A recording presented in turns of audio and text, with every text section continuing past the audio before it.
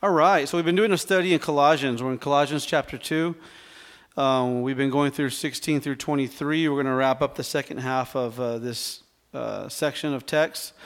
And so after revealing the deceptiveness of the false teaching in 2, 8 through 15, Owen went through this, Paul shifts his attention to the practices promoted by those who are spreading such false teachings, right? This section of verses in 16 through 23 that we're reviewing is divided into 3 subsections, each which begins with a critique of a set of practices, which are dietary and holiday practices, which we talked about last week. And today we'll wrap up the last 2 and talk about ascetic, which is a strict self-denial, and then visions, and then legalistic rules and regulations, okay? So, now, I mentioned last week as well that there's a big debate on whether, if this is strictly Jewish or pagan background that Paul is addressing here. I feel that's a combination of both, and you'll see that.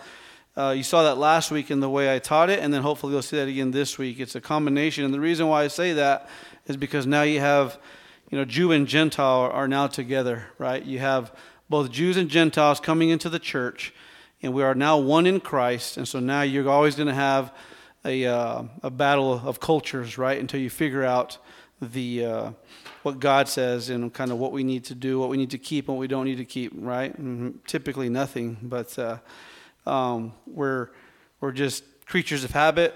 We love our culture, we love our heritages, and so sometimes we try to bring that into the church, even though we are compromising. So we see that here, and we're not supposed to compromise. Anyways, we'll look at that today. And let me see here. So let's see. So now the final section of chapter 2, I brought this up last time, serves both as the conclusion of this section. It's an introduction as well for chapter 3, verses 1 through chapter 4, verses 1. We get to verse 20. We'll talk a little bit about that. And then, like I mentioned, we split this into 2 parts. We ended at 17, and today we'll go through 18 through 23. So we have a lot to cover today. We went through a lot of detail. There will be some places where we slow down and kind of talk about the details there because they'll be important to us. And there are some places where we'll just go really smoothly and quickly through because they pretty much are self-explanatory. So as I mentioned, this is one of the toughest passages in Colossians. Some claim that in the New Testament. And I'm excited to talk about it. There's a lot of things that are dear to my heart. One thing I will try to commit to is not to get down rabbit trails. I'm going to try to stay true to the text. There's some things I'm going to want to talk about and get into detour that I wanted to, but I chose not to because I wanted to stay faithful to the text. But I may, if the Holy Spirit leads, go down a rabbit trail today on some of those. Hopefully not, but we'll talk about those in a minute, and some of you who know my past might recognize, he's getting ready to go down it, but I'm going to sustain myself, hopefully. All right. So the emphasis of Colossians is the sufficiency of Christ, okay? So all we need is Christ, sufficiency in Christ. You've heard Owen beat into our minds, our heads, in Christ, in Him, right? We talked about that. And so again, that is the continued theme through Colossians, the sufficiency of Christ. Okay, and also is the emphasis on living only by faith in Christ so that we can have confidence that we will not fall into the warnings. We saw the warnings in chapter 2, verse 4. It says, I say this so that no one will delude you with persuasive argument, right? They will trick you into it. And verse 8 says, see to it that no one takes you captive through philosophy and empty deception, according to the tradition of men, according to the elementary principles of the world, and not according to Christ. Okay, so Christ is the ultimate authority. We look at Christ, we look to Him, and it's all we need. He is all sufficient. All right, so let's go back and reread these passages. And we'll start out in verse 16. I'll read all the way through the end of the chapter.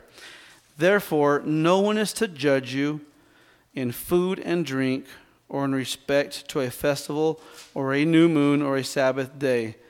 Things which are only a shadow of what is to come, but the substance belongs to Christ. Let no one keep defrauding you of your prize by delighting in self-abasement and the worship of the angels, going into detail about visions he has seen, being puffed up for nothing by his fleshly mind, and not holding fast to the head, from whom the entire body, being supplied and held together by the joints and ligaments, grows with a growth that is from God. Verse 20, if you have died with Christ to the elementary principles of the world, why? As if you were living in the world, do you submit yourself to decrees? Do not handle, nor taste, nor touch, which deal with everything destined to perish, with use, which are in accordance with the commandments and teachings of men, which are matters having, to be sure, a word of wisdom and self-made religion and self-abasement and self-treatment of the body, but are of no value against fleshly indulgence. Okay, so let's go ahead and we'll do just a quick review of the first few verses. First couple actually. We went through 16 and 17 last week. So therefore no one is to judge you in food or drink. Remember, we're not supposed to be judged by those things, or by festivals or by new moons or Sabbaths. Those things no longer exist. Those are shadows we see in verse 17. They are shadows, and we are no longer bound to them. Remember, the law was given so that the Israelites could be different from the Gentiles. The law was not given to all men, right? It was given to a nation. Now, the moral law, of course, was given to all men. It's written in our hearts. But the law was specifically for the Israelites, so that way the Gentiles could be drawn into them. They could see that they were a holy people. They could see that they were different. But one of the main reasons that the law was for was to prepare God's people to go in and worship Him, okay? They were to be a holy people and clean, okay? And that was the main reason, was so that when they came to Him, they would be holy and pure, okay, in the temple, the tabernacle. So verse 17, which are only a shadow of what is to come, but the substance again belongs to Christ. Okay, so the dietary laws, festivals, sacrifices, and the Sabbath day worship were all shadows. They do not exist anymore. If anybody tells you that they do, that is called legalism, okay?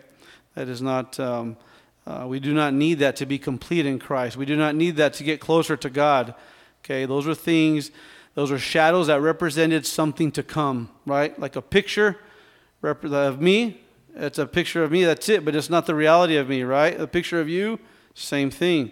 That's what shadows did here. So now we're getting ready to go into verse 18 through 19. We're going to look at the second critique, and then verse 20, we'll look at the third critique. So, again, let's start in verse 18. Let no one keep defrauding you of your prize by delighting in self-abasement and the worship of the angels. So this verse, again, like I mentioned earlier, is one of the most debated texts in Colossians, or possibly in the New Testament. This is the second critique of the section of verses 18 and 19. Verses 16 and 17 are a critique of dietary and holiday practices. Here today we have a critique against ascetic practices and visionary experiences in verse 18 through 19. And I'll explain what ascetic means here in a little bit. So, again, as in verse 16, we started out, in the beginning of the verse, it says, so again, let no one, okay, again, no one is talking about false teachers or those who have added these teachings to their own faith, okay? The Apostle Paul is not going after the teacher nor the young Christian. He's bringing them all together, bringing them to equal grounds. He says, let no one. He's talking to everybody. As I mentioned last week, he's taken, again, the shotgun approach, right? He's watering it down for the false teacher, but he's raising the bar for the young believer or the struggling believer. But he's talking to everybody, okay? Both who are teaching the false teachings and those who are trying to implement them or considering them. So again, this is a shotgun approach rather than being specific like we saw in verse 16. Now the word defrauding, okay, is likely a synonym of the word judge like we saw in 16, okay? It has the idea of judging or ruling almost like a referee or an umpire. This also enforces the warning that we see in verse 8. Remember that one? It says, see to it that no one takes you captive, okay? He's warning you against that warning. Or he's warning you against that issue of taking you captive through philosophy and empty deception, according to the tradition of men, according to the elementary principles of the world, and not according to Christ. So he's warning us that we're not tricked or judged into it, okay?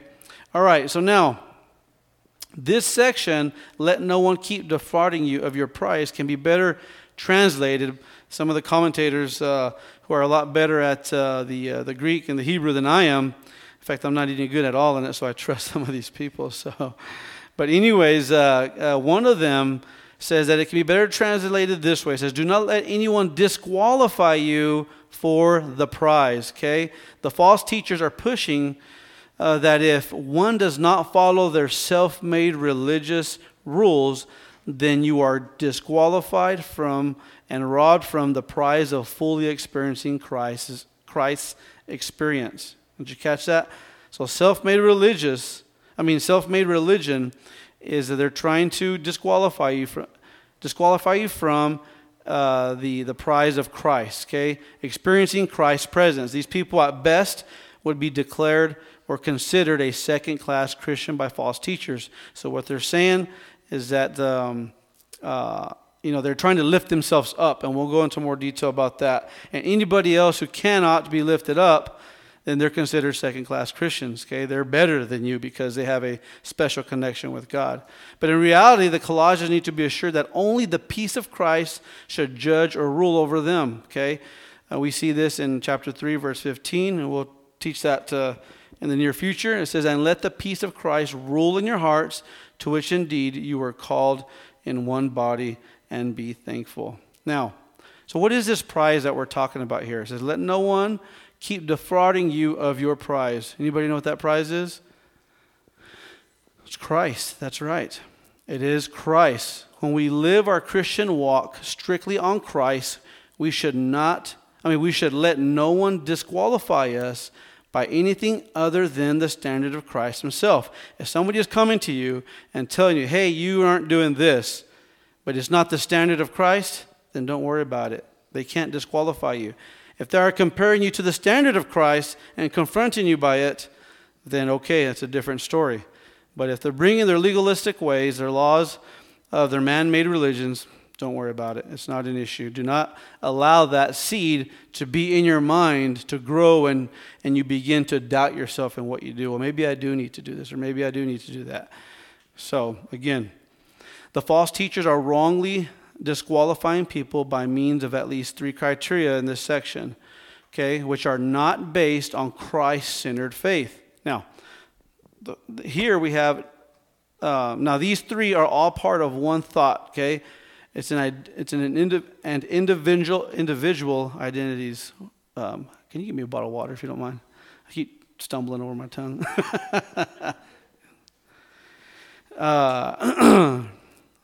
And so anyways, the false teachers are wrongly disqualifying people by means of at least 3 criteria which are not based on the Christ-centered faith. It says, now these 3 are all part of one thought and individual identities, okay? But linked together by an order of experience or false worship. This little section of verses here. This type of worship came from the pagan mystery cults. Okay, and we'll talk about that here in a second. This verse here. All right. This next section, I'll wait for Owen. Sorry about that. I knew better before I got up here. I was like, you know what? I drank the last drink of my coffee, and I think I'm going to be struggling here. Thank you, boss.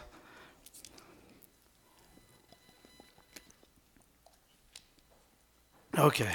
There we go. All right. So anyways, like I said, now these 3 are all part of one thought and individual identities, okay, but linked together by an order of experience or false worship. This type of worship, it comes from the pagan mystery cults. Remember I mentioned earlier that you have both the Jewish and the pagan religions coming together. You have 2 different cultures, 2 different people coming together. So the Apostle Paul, from my perspective, is dealing with both the Jewish and the pagan perspective. Here, I think he's addressing the pagan side. Last week, we talked about mainly the Jewish side. And so we'll look at it here real quick. So the next section of the verse says, by delighting in self-abasement, okay? Self-abasement is voluntary humility. The act of behaving in a way that makes one seem lower or less deserving of respect, okay? Which could be expressed in severe treatment of the body linked to fasting. Sometimes these people will link it to fasting to prepare for the... And the reason why they would do this in these mystery cults was to prepare themselves to be ready for the worship of angels, okay? In some Jewish extra-biblical texts, right, Asenath reveals humiliation, okay? What they say here is, he's talking about somebody. He says, as preparing herself for a visitation of an angel who eventually announces that God accepts her. I'm not sure what she was asking for specifically. But it says, in addition to Joseph, her husband, and Asenath, fasting was likewise preparatory for heavenly temple visions in these same texts. Things Asenath did was, here's the types of things that she did to show humility, right? She was trying to show this voluntary humility, this self-abasement. And some of the things that she did was she wept, she beat her chest, she fasted, she took off all her jewelry, her ornamentation, right? Wearing sackcloth. Sometimes she would even lie down in ashes. Again, she's trying to draw closer to God, right? Showing this humility. She would give her dinner to the dogs, and then she would even pull hair out of her head. Okay, all this was to appear humble or spiritual. Like, man, she's sacrificing, right? It was all an external visualization, and this was what they did in some of these pagan mystery cults. Okay, this was it's not in the Bible. It's just some of the things that I've researched on the pagan mystery cults. And so that's what they would do. And the worship of the angels is one who chooses to grovel, right, at angels and worship them to come face down before them. One commentator, C. Arnold, says, perhaps the errant teachers are so obsessed with speculations about angels, for example, on how they might provide protection, that they are either neglecting Christ or putting Christ and angels on the same level. Thus, having an angel-centered faith instead of a Christ-centered faith is what? That's idolatry, right? And so David Powell, in his commentary, says, in the Asia Minor mystery cults were more two stages of initiation. And I think this is what Paul is getting at here. Although it doesn't say this, but I really think that this is what Paul is looking at. He says, an initial entrance into an oracular grotto, right? So you're preparing yourself, right? And then it says a climatic entrance into the inner sanctuary where the presence of God resides. So you see this this connection here where you prepare yourself and then there's an initiation. So there's always an initiation, and they entered into their sanctuary. It's kind of what they did in these pagan religions. There are also, I have 3 other non-biblical inscriptions.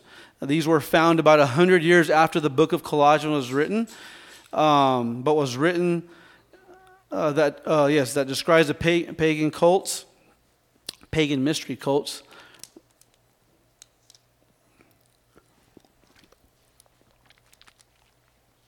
Yeah, so 100 years after Colossians was written, there was these notes that they found about these pagan mystery cults. Okay, and again, the point is the initiating and entering. So the first one they found, the earliest inscription describes men who came to the oracle for consultation and concludes by saying these men were initiated and then they entered. Okay, and then another one they found, another inscription at Claros, speaks of a man named Androcos who received the mysteries, okay, which is the first stage of initiation, and then he entered into the temple where this second part of their religion.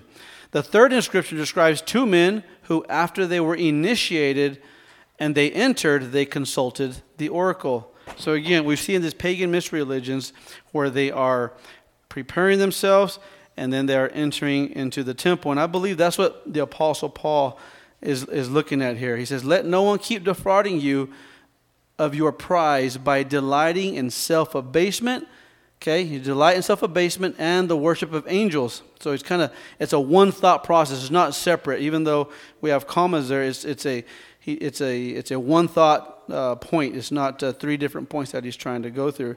Then he says, so anyways, I put here, the reason why I bring this up is, again, to try to get you to understand what Paul's referring to in this passage. This type of initiation and entering does not exist in the Bible. I mentioned that to you guys. But Paul is not going strictly after the worship of angels. Okay, it's not what he's trying to, I feel, go after. Although it is wrong, we'll talk about that in a minute. I think he's going after the pagan view of tabernacling, the way they do it to approach their gods. I think they're trying to bring it into the church. Okay, just like the Jews did with their Sabbaths. Now the pagans are trying to draw this into the church.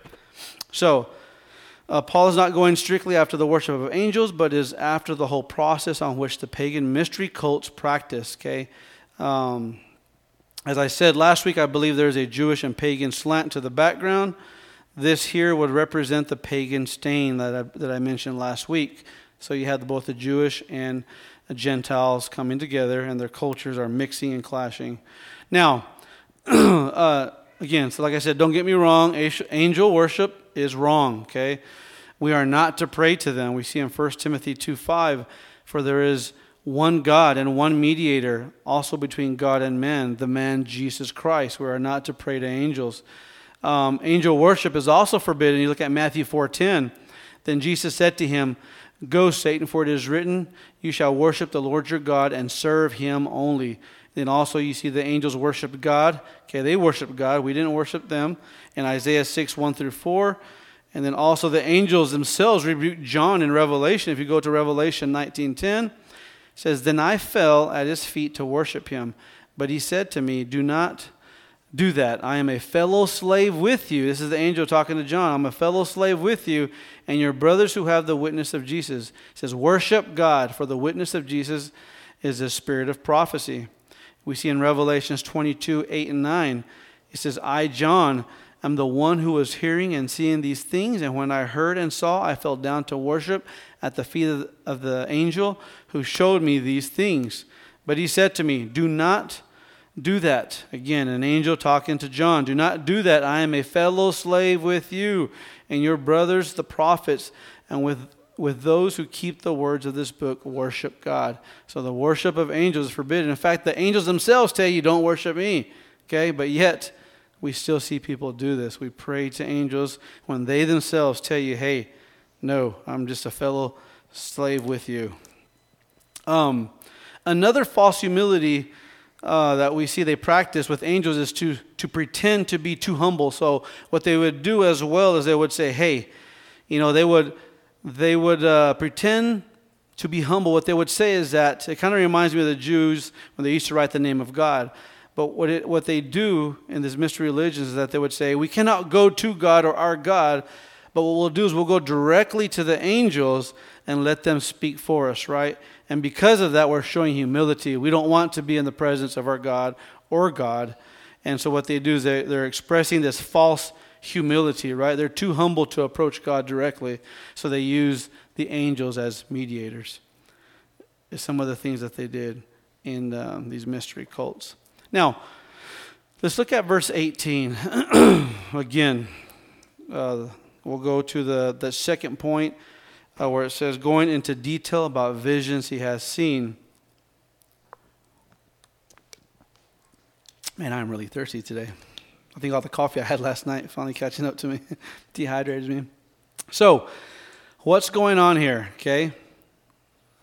So what we see again, that the pagan mystery religion of angel worship was being brought into the church to try and reach God through angel worship or worshiping next to them. We see this, sometimes in the Catholic Church today, they pray to Mary or angels to get rather than to Christ, right? Rather than praying directly to Jesus, they have these people who are in the middle, or these angels who are in the middle. So, so again, they would appear humble externally and begin to worship these supposed angels that they would see. Then they would, and here's what they do, they would boast to everyone about their visions or experience they had. They would give details about their supposed experience, okay? We see the same thing in our current charismatic movement. And here's where I want to try not to go down a rabbit trail. Okay, we see the same thing in our current charismatic movement. We have these experiences, we share them, we boast about them. We want people to self-glorify us. We want them to glorify us and, have self-glorification. And, yep, I am. I'm that Christian, right? I had this experience. I'm close to God. God and I talk. While I'm shaving, He's talking to me, right? Those kinds of things. Have you heard of that before? There is a man who claims that happened to him. But anyways, it's a modern-day mystery religion. That's what the charismatic movement is today. It's a modern-day mystery religion that has saturated itself in the church. And we see this everywhere. If you go back and study like the Kundalini religion and kind of what happens there, you'll see some of the things that happen in our churches today that are actually part of that cult. You go back and study the, like I said, the mystery religions, the pagan mystery religions, you'll see where a lot of that stain has come back. And in fact, if you go back and look at history, you'll see that in 1906, these types of things that we see in today's church started here in America, in California. And so they call it the Pentecostal movement, and then eventually, I think in 1960, it turned into the charismatic movement. But a little over 100 years ago, we wouldn't be talking about this. But it's now crept into the church and has become part of the normal church that we see today. But these things that we see in church, like speaking in tongues, falling on the ground, being slain in the Spirit, these things would have never been talked about over 100 plus years ago. And so again, when you come to the Scriptures, use proper hermeneutics, look at the time and date these things were implemented, not just with Scripture, but you got to take it and test it with time as well. And you can look at, again, like I said, over 100 years ago, these things didn't exist. But Satan, I believe, has come in and recreated this pagan mystery religion and stained the church. And you see it. I saw it in some of the other churches that I was going to that were historically non-charismatic, and you see it coming in and letting people who claim to be apostles in and letting them be deacons in the church. It's just very, very sad. There was no standard in Scripture anymore. So anyways, again, I'm going to pull back a little bit. Like I said, today it's a modern-day mystery religion that has saturated the church. People will have visions about something God told them or showed them, talk about the details of it. This enhanced their experience, okay? Like it did here for the pagan mystery folks. It made, like I said earlier, it made them look extra spiritual, right? I remember when I was in the charismatic movement, I wasn't falling on the ground. I wasn't speaking in tongues. I wasn't doing all these things, and I felt something was wrong with me. I said, man, I'm not spiritual like that guy over there or that lady over there. What's going on? So I began to question myself, right? And the standard now was my experience. It wasn't the truth of God, okay? I began to trade God's truth for an experience. Rather than being full of the Spirit by the study of God's Word, I seeked to be full of the Spirit by a false spiritual or emotional experience, okay? So again, be careful with that. If you want any more details on that, come by and see me, and I can share with you some of my experiences in that in the past. Also, they will use these visions as authority, okay, like I mentioned.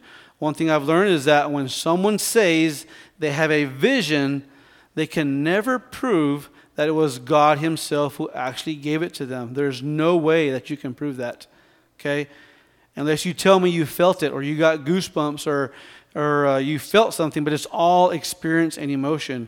Show me biblically through a passage, a chapter, verse, and then we can talk about it, okay?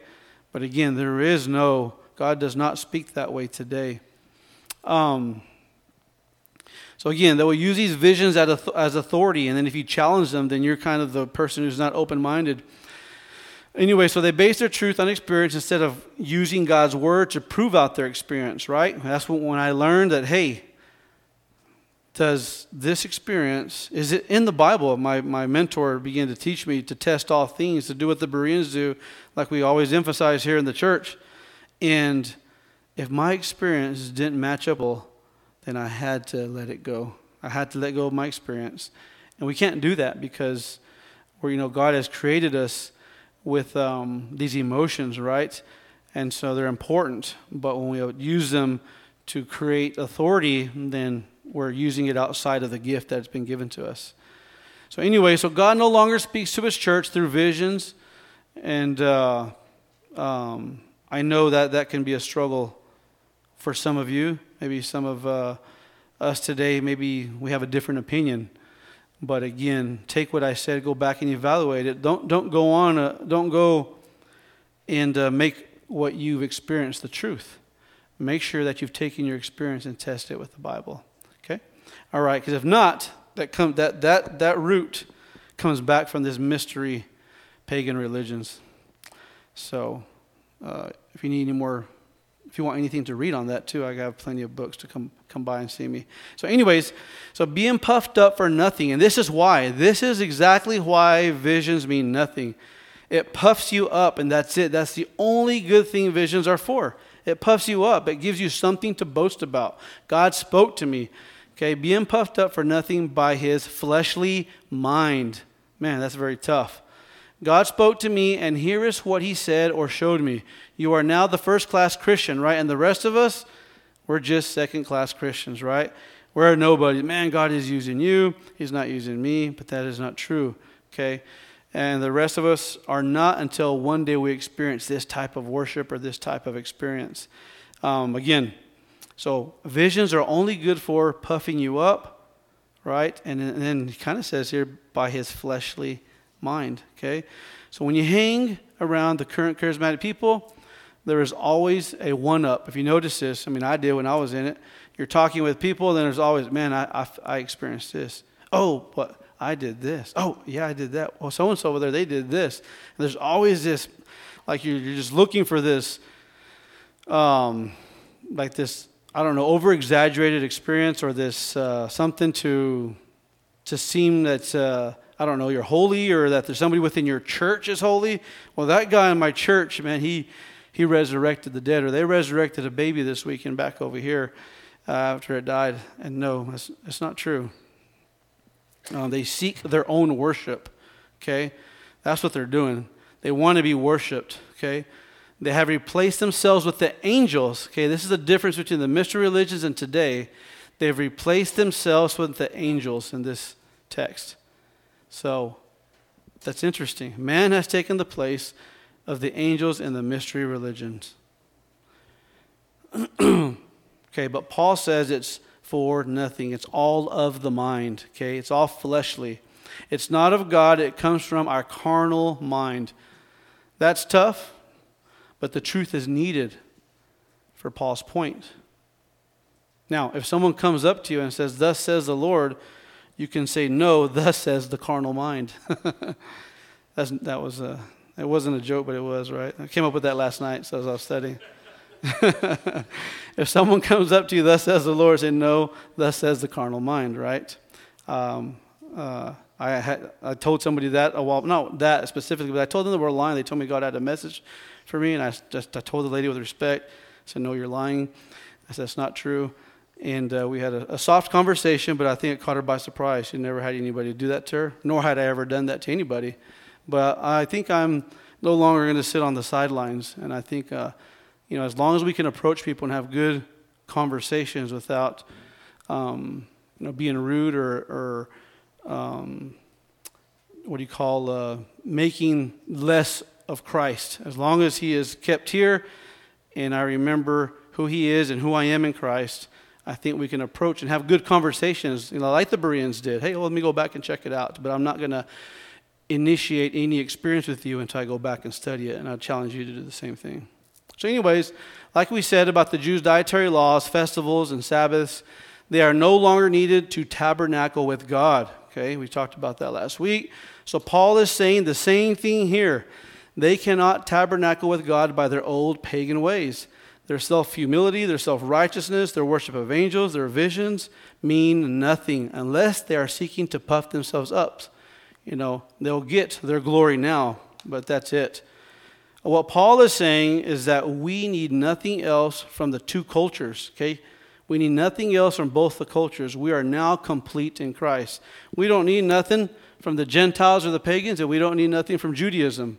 We are now one in Christ. All we need is Christ. We are complete in Christ. We need to be filled with Christ.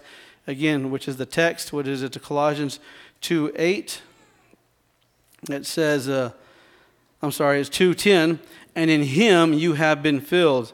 And in him you have been complete, some of your texts say. And that's all that we need. So like I mentioned there, so remember verse 9, Christ is the temple for the Godhead. And in verse 10, we are the temple of Christ. We need no laws or experiences to complete who we are in Christ or to draw closer to him.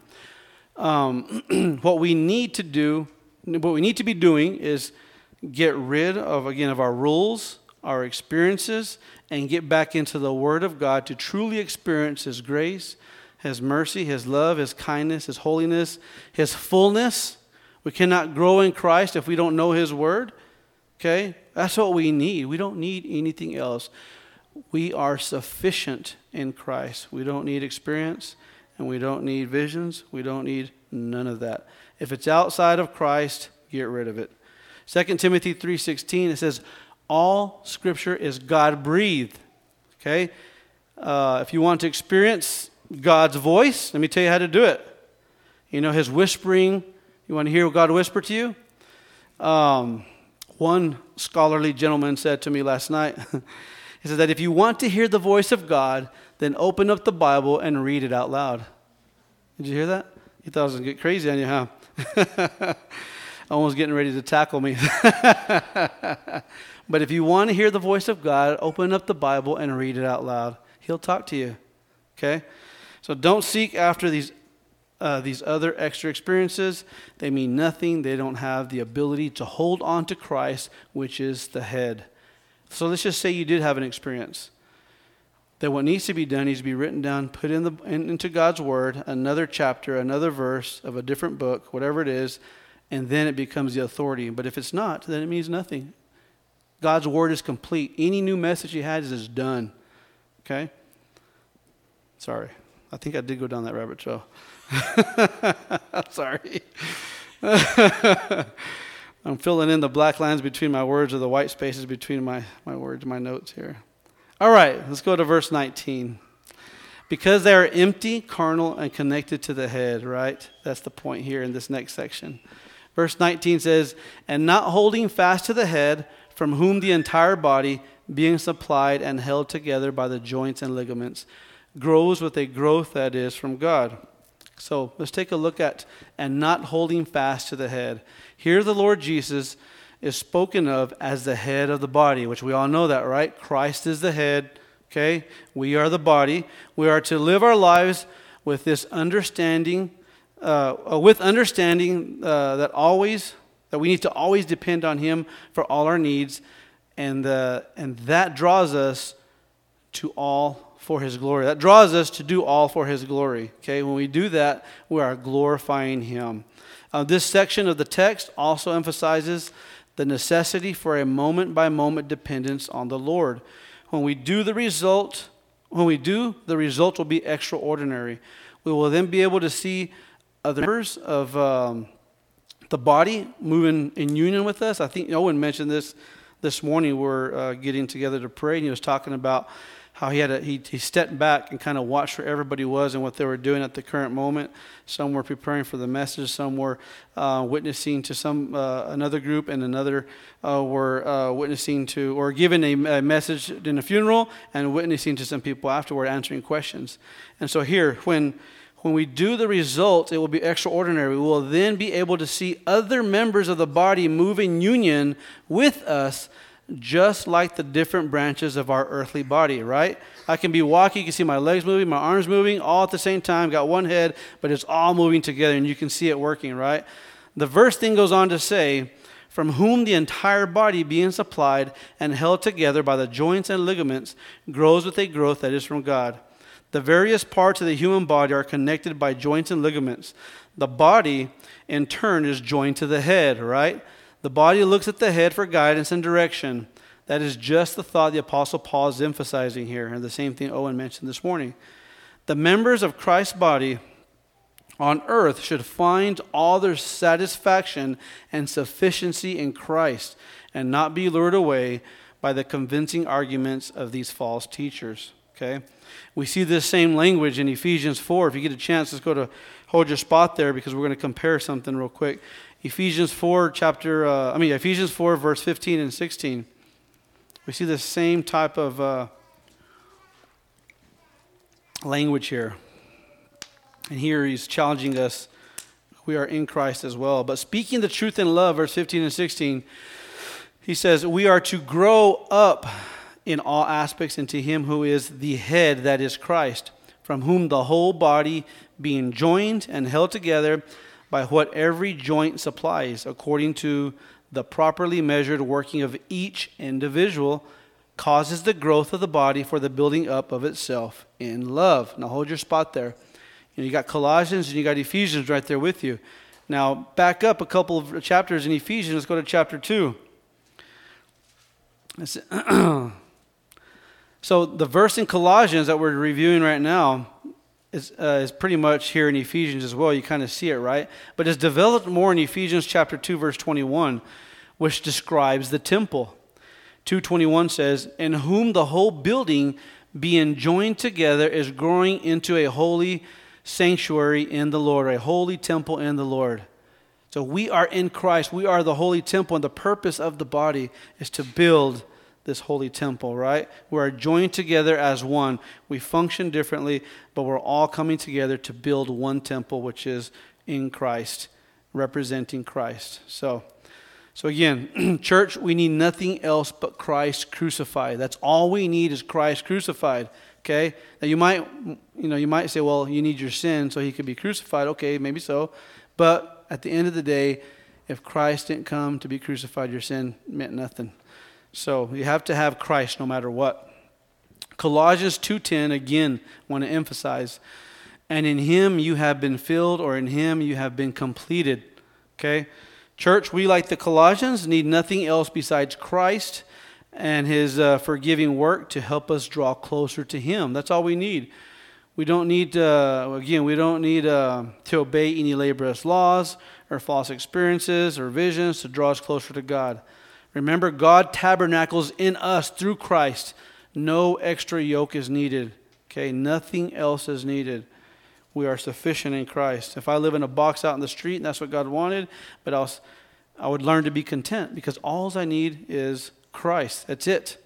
Okay, if that's where he has me, that's his will, that's it. My wife and I and my children, when we lived in Texas, we went through this time of life where the Lord gave us a nice little home, and then he also allowed it to be taken away. And we lived in a camping trailer for about 2 years. But you know what? Those were some of the best times of my life because we went from a 2-story house where I think my kids are alive up there somewhere. So now I hear everything. We had good personal conversations, rekindled our relationship, drew us closer. We fought more, we hugged more, we kissed more, we cried more. All of the above, right?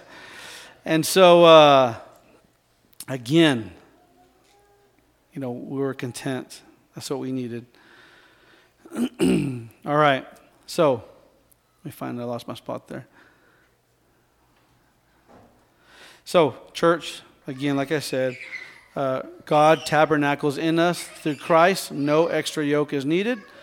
So far, verses 16 and 18 and verse 19, okay, they're based on, that's what the therefore is there for, because it's referring back to verses 6 through 15.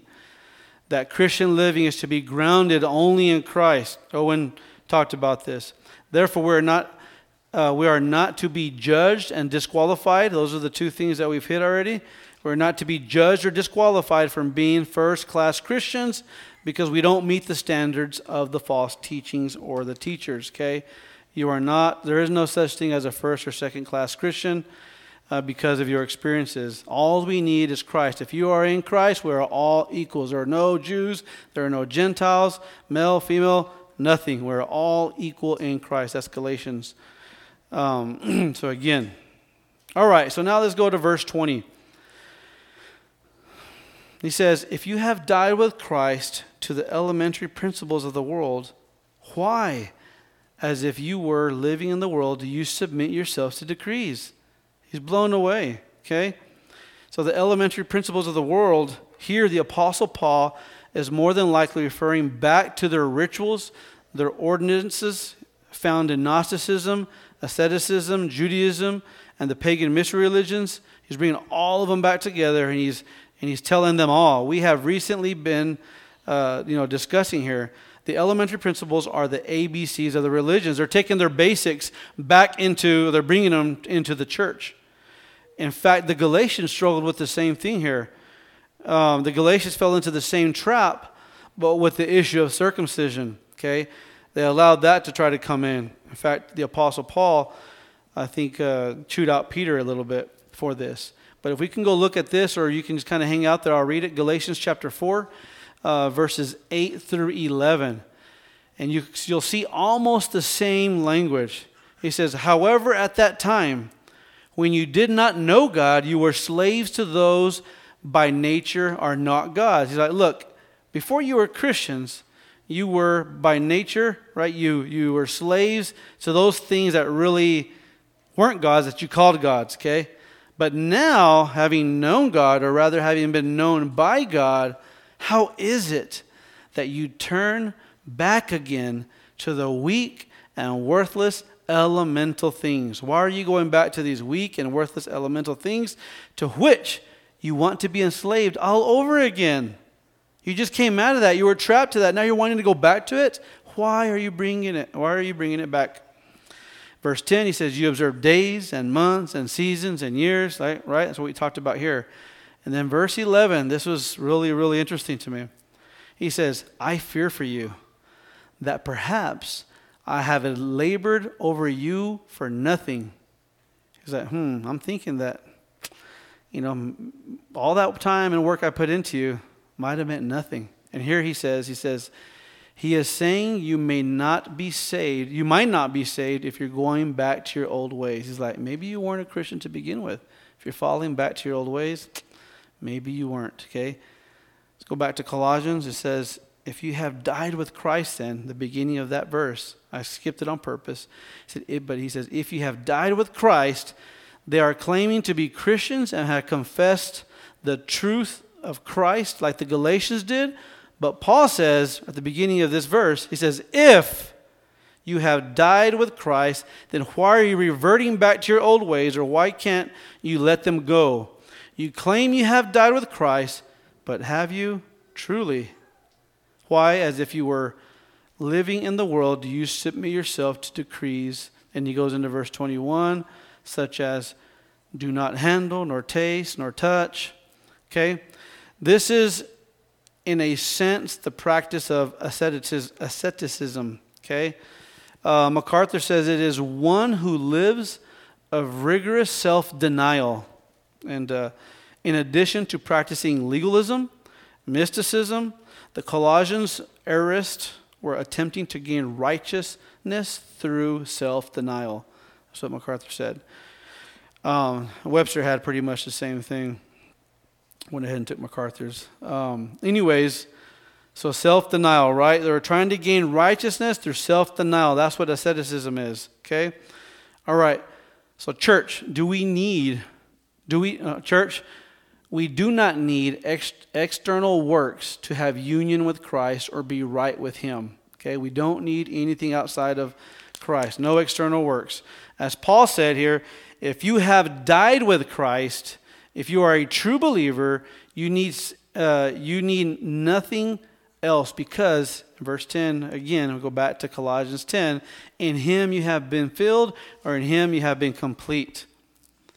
All right, let's look at verse 22. In a minute, we'll go into some of the asceticism examples. It's kind of the introduction right there, what that means. Righteousness through self-denial. Verse 22 says, which deal with everything destined to perish with use, which are in accordance with the commands and teachings of men. Okay? Asceticism or self-denial means nothing to God. It is useless because it focuses on things that perish. Okay? True religion is not found in what we eat or drink, but in the living Christ Himself. And it's really not a religion. It's a relationship with Christ. Okay? It's a relationship with Christ. And we go on to verse 23, which are matters having to be sure, a word of wisdom and self-made religion and self-abasement and severe treatment of the body, but are of no value against fleshly indulgence.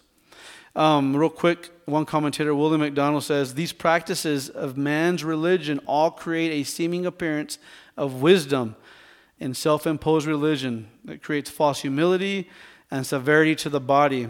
Self-imposed religion means that these people adopt a form of worship according to their own ideas of what is right. Okay? We will do what we think is right in the eyes of God. That's me. But here, back to MacDonald here, he says, rather than according to God's word, they seem to be religious, but it's not true Christianity. Okay? Now, one of the things I want to talk about here in this verse is severe treatment of the body. It refers back again to this asceticism, that through self-denial or self-torture, man can achieve a higher state of holiness. Okay? This is found today in Hinduism and other Eastern mystical religions. Pursuing enlightenment, Buddha first practiced severe asceticism before recommending a moderated middle way. Okay, so Buddha did some things. I think he went I can't remember how many days without eating. But asceticism is one of its most intense. Asceticism, in one of its most intense forms, can be found in one of the oldest religions. I'm not sure if I'm saying this right, but it's Jainism.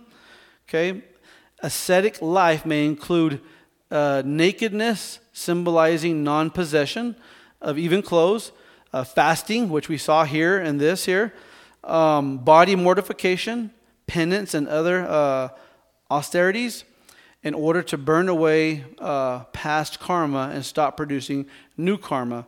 Taoism, historical evidence suggests that the monastic tradition in Taoism practiced asceticism, and the most common ascetic practices included fasting, there it is again, complete sexual abstinence, self-imposed poverty, sleep deprivation, and secluding oneself in the wilderness. Okay, Now, not all asceticism is bad, okay?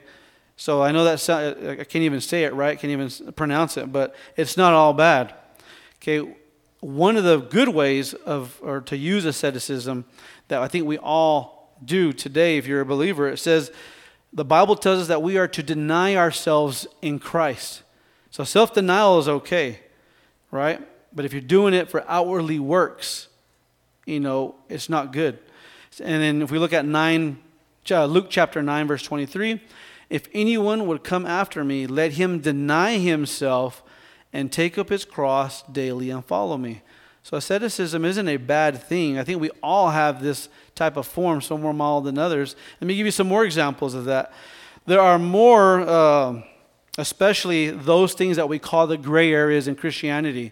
Okay, self-denial isn't always a bad thing for Christians. So for example, I know Christians who say they don't go to movies, and that's okay. I have no issues with that.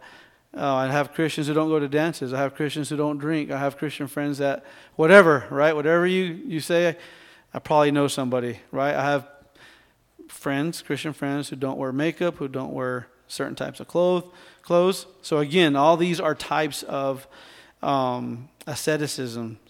But if you're doing it to gain self-glorification or gain the favor of God, that's when it becomes sin. That's when it's not right. Okay? That's when it's not right. So again, be careful, right? Be careful that you're not placing somebody into legalism because they're not living the way you think they need to be living. Okay? And that's hard to do, right? I think I find myself sometimes getting caught in that trap. I think I sometimes approach it and say, man, why did they do that? Don't they know what Christ did on the cross for them? Don't they value their testimony? Don't they value the price of the cross? I said, man, I struggle with that sometimes. Why do they put themselves in that position? Why don't they sacrifice a lifestyle for the glory of Christ? And some may look at me and say the same thing. Ray, why do you go to the farmer's market? That's evil. No, I'm just kidding. So church, we need to now live to the glory of God. we do what we do not, we do what we do not out of fear of punishment, but rather we need to do it out of love to the one who gave himself for us, okay? Do what you do for that. Don't worry about what anybody else says. Do it for that reason, but don't do it to try to gain favor. So again, Colossians 2:10, it reminds us we must hold fast to Christ, in him whom we have been made complete or filled, okay? So again, we are complete in Christ, and that's all we need. We don't need no laws. We don't need visions. We don't need anything. We are now complete in Christ, and everything we need is in us. So let's pray. Heavenly Father, we thank you for this day, Lord. Lord, I just apologize a little bit. I feel like I struggled today. Don't know what it was, but I just pray that it was clear and understandable. And God, I just want to thank you, Lord, that you fulfill all these things. We need nothing, Lord. We can trust you, Lord. You tell us here we don't need to seek things in the world, Lord. We need to seek after you. Lord, I know that sometimes, Lord, we get distracted, we get derailed, Lord, but I pray that if there's anyone here today, Lord, that needs to just reevaluate themselves. Maybe they're trusting in something they shouldn't, Lord, or in somebody they shouldn't. I pray, Lord, that they get back on track and begin to trust in you, Lord, so they can see your work, Lord, and how you can be glorified through them just trusting in you, Lord. I know we're human, Lord. We're going to mess up, Lord, and we just thank you, Lord, for your grace and your mercy. If there's anybody here today, Lord, who doesn't know you, I pray, Lord, that they'll consider what you've done on the cross for us. That, Lord, you are holy, as we've been teaching the children. We have broken your law. And, God, we need you because the wages of sin is death, right? We've broken the law. We've broken the law that you've given us. And because of that, Lord, our payment is death. And that's why we all die today. Everyone else will die today because what you have said is true. The payment of sin is death, and we will all die because we all have sinned. But because of that, Lord, you sent Jesus Christ to die on the cross for us and take our place for the punishment of sin. And Lord, I just pray that we just truly evaluate this, and that on the third day, he was buried, Lord, and on the third day he resurrected. And God, I just ask that you help us, Lord, to evaluate this and accept this as truth so that we can be all filled with Christ, the fullness of Christ, Lord. And that's all we need in this world today. We pray in your name, Lord. Amen.